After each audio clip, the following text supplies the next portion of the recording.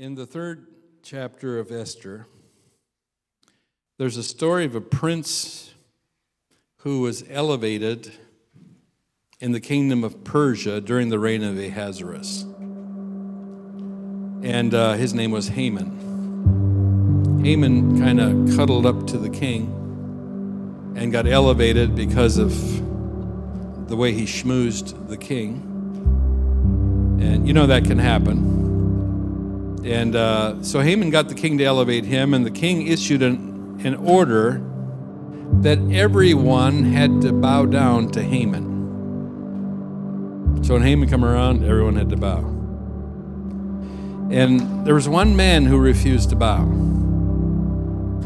and his name was Mordecai, and he was a Jew. And what a lot of people didn't realize was he was the uncle of Queen Esther.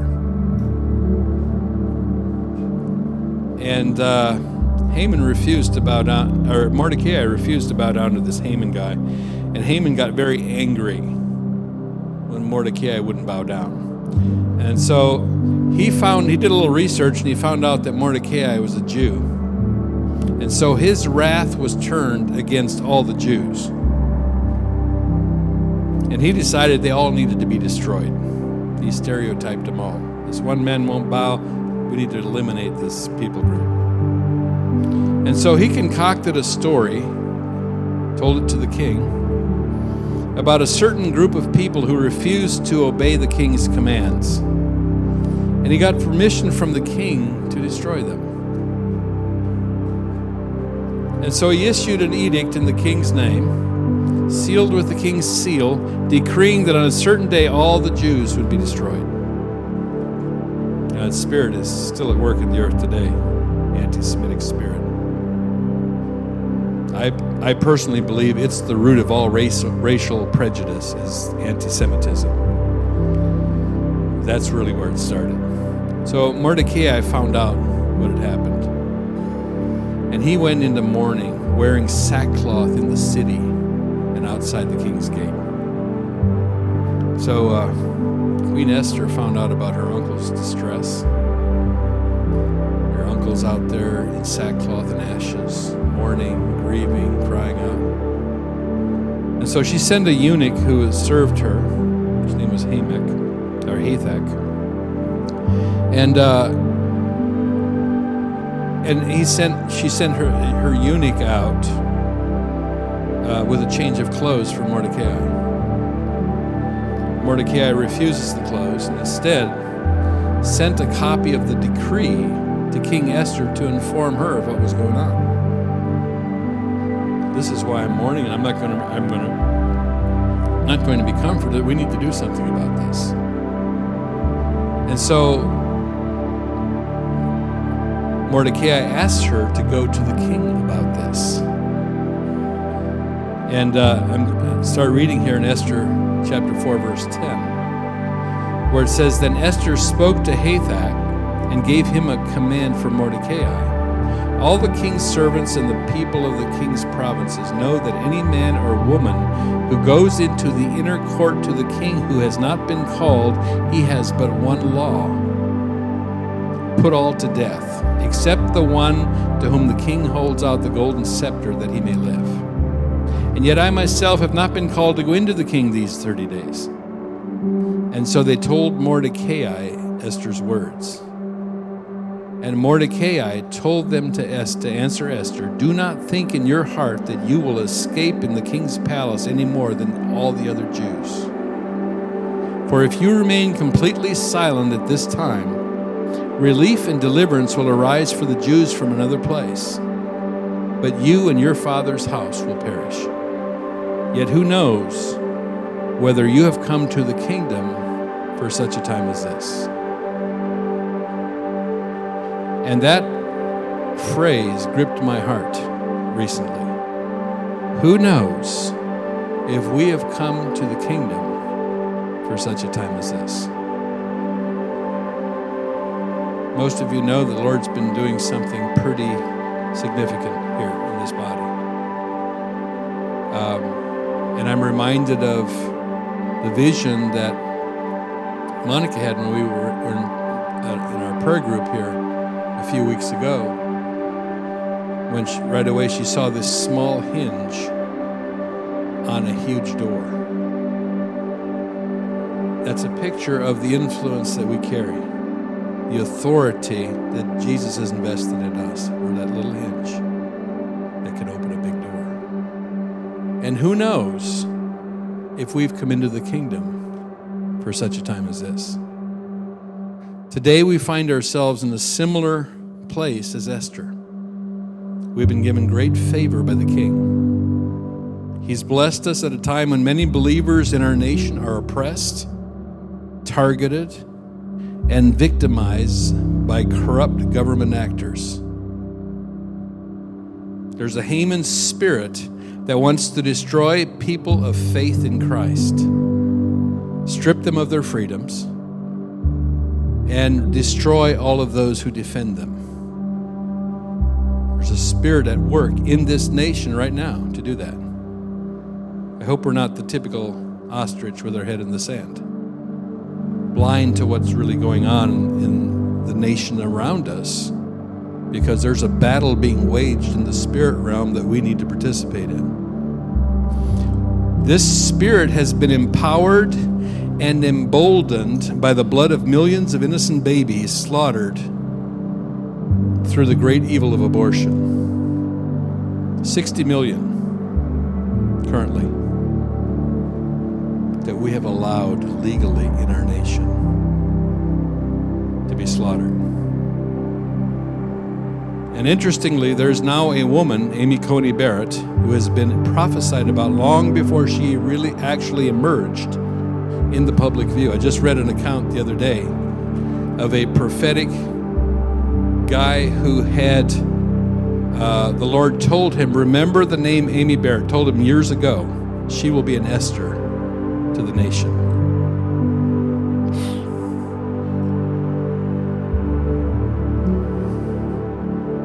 The prophecy said that she would be an Esther who would be the deciding vote to overturn this legalized slaughter of innocent babies at the Supreme Court level.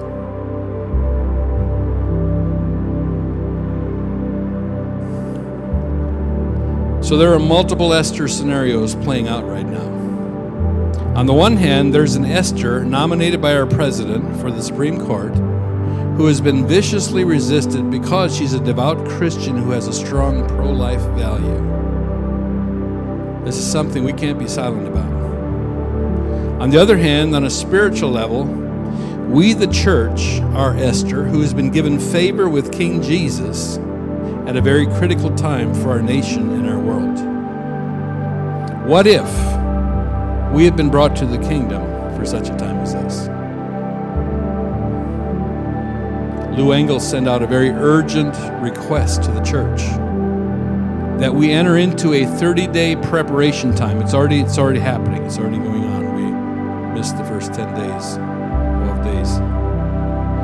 During the Senate hearings and the Senate vote and before the presidential election, his whole message is out on the Elijah list. I'm going to look it up.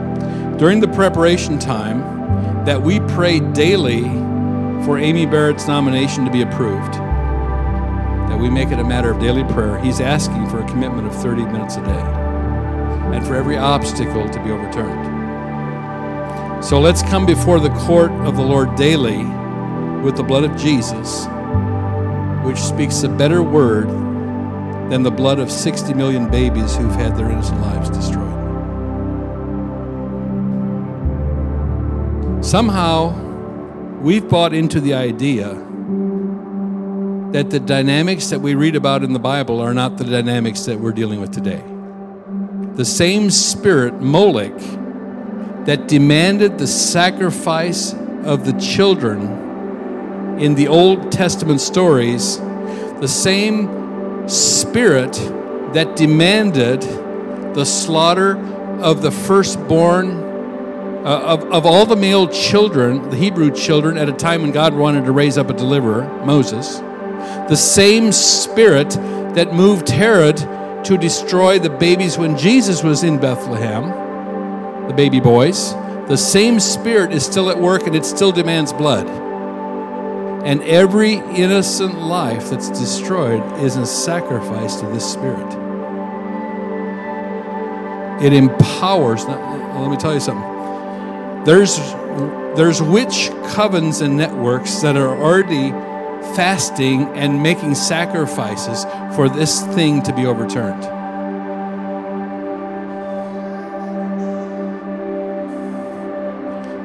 I don't know what that does to you, but that gets me excited. We get to enter into an epic battle that will be spoken of in the annals of eternity. We get to be on the front lines of this battle because God has raised us up for such a time as this.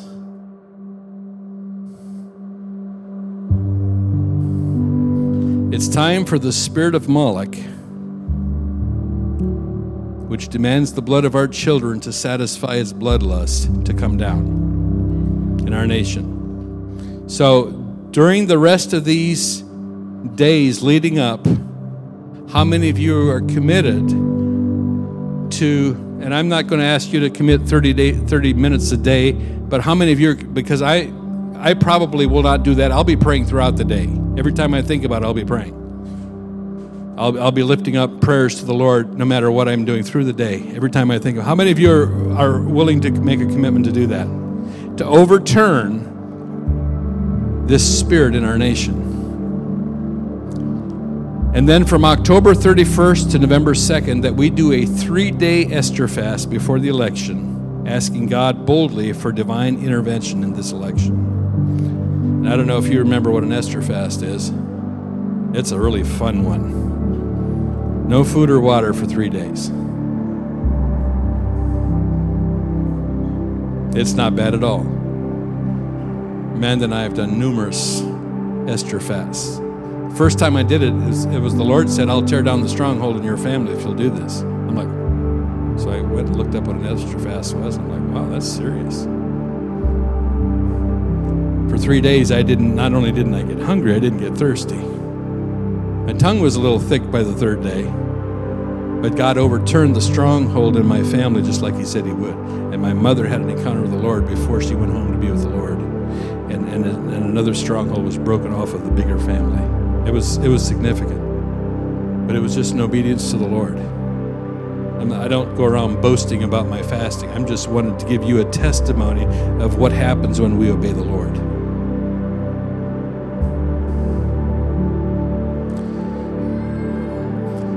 So in order for this legalized abortion to be overturned, we need a pro-life president in office. And we believe this election is a clear choice between life or a culture of death. And like Joshua told the people, therefore, choose life. Lou believes, and I agree, that there's a special significance and authority that women carry to overturn this thing. Women's bodies and lives have been specifically violated through these years of legal abortion in our nation, and the culture of death that we have exported to the nations. Now, if you've never left the U.S., you probably don't realize the significant leadership role that we have in the nations of the world. I have.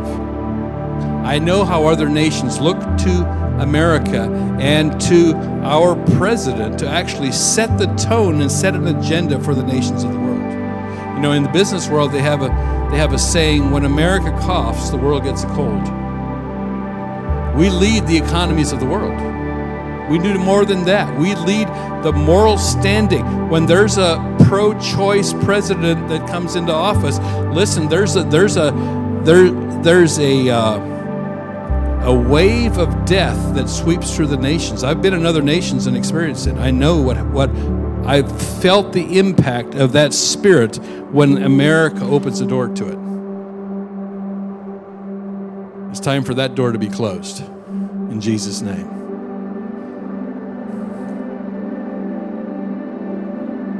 The rest of the story is Esther came before the king after the 3-day fast.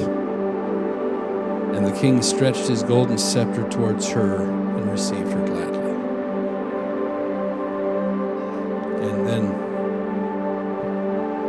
the king empowered the Jews to resist and destroy those who wanted to kill them.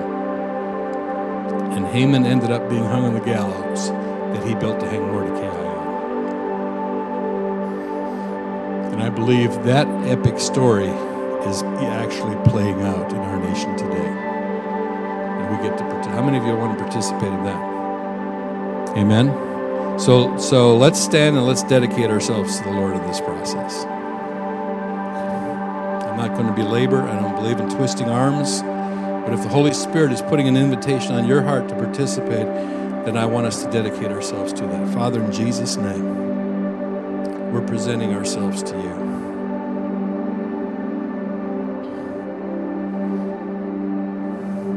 $60 million babies is too many. Way too many.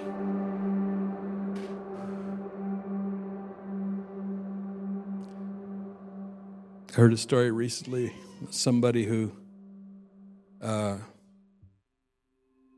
Lord told them that he was raising up President Trump to lead the nation out of this culture of death. And he said, why President Trump? Why Trump? He's so abrasive and all of that. And the Lord said, well, he was my second choice.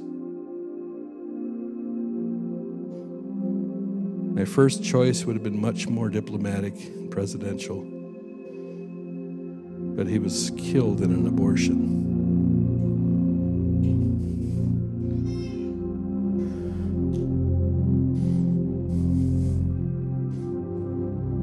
Father, on behalf of our nation, we repent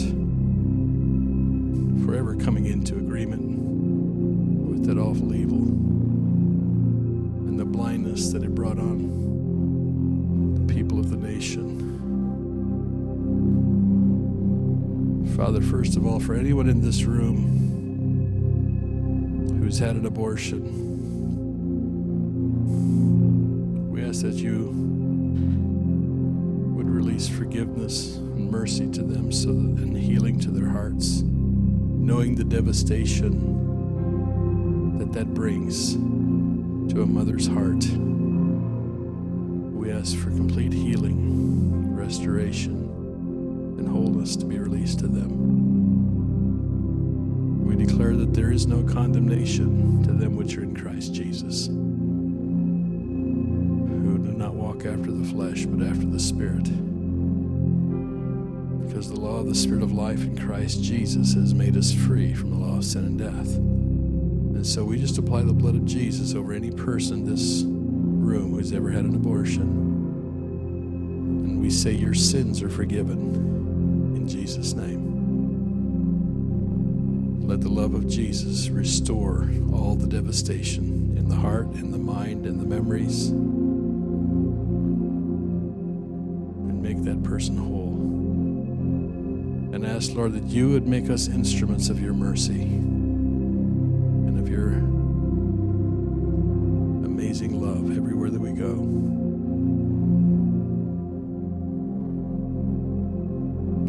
And that forgiveness would be released to all in this nation who've ever participated in that horrific evil. Father, we're presenting ourselves to you as your priests, the ones who come into your and before your court on behalf of the nation of people that we represent. On behalf, first of all, of our tribe, then of our nation. And we ask, Holy Spirit, for your anointing to flow over us. That you would anoint us during these days leading up to the end of the month to pray what's on your heart concerning the overturning of this horrible evil in our nation, the destruction of that spirit, that stronghold that's been over the nation, and the successful seating of Amy Coney Barrett on the Supreme Court. We declare right now that no weapon formed against her can prosper, Every tongue that's risen against her in judgment is condemned.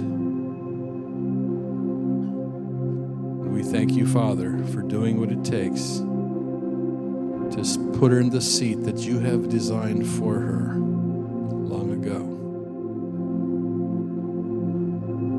And then we ask, Father, that you would give us grace to participate in that fast at whatever level you've assigned for us.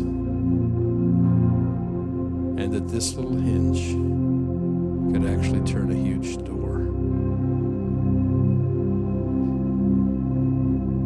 And we thank you for your faithfulness to us, Father. Thank you for that, Lord. Irma.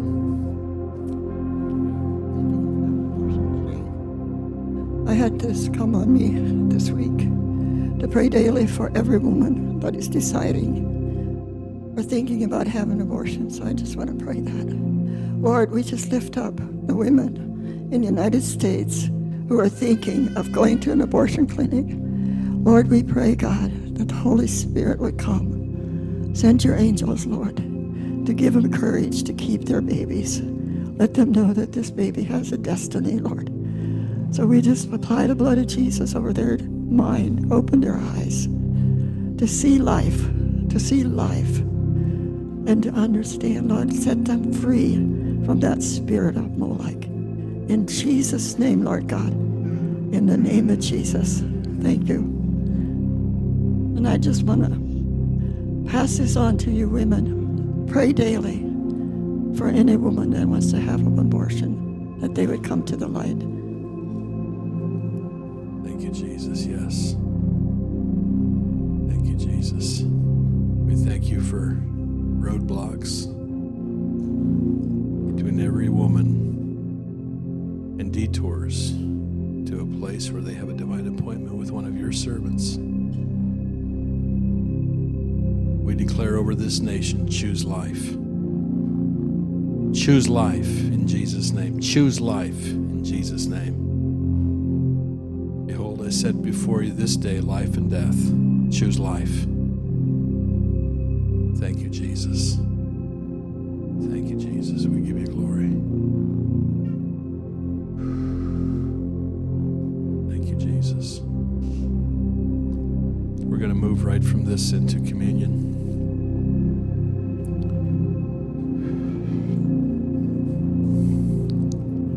Father, we thank you for the bread, the body of Christ, broken for us. Thank you for that. We bless the bread. We bless the cup. And as we participate today in the broken body and the shed blood of Jesus, we thank you, Father, for releasing everything to us that Jesus died to release to us in healing, cleansing, forgiveness, restoration, cleansing of our conscience, the breaking of every covenant that we entered into, or our families entered into, that was not of you. We thank you that the new covenant in your blood supersedes every other covenant, replaces it with a covenant of life.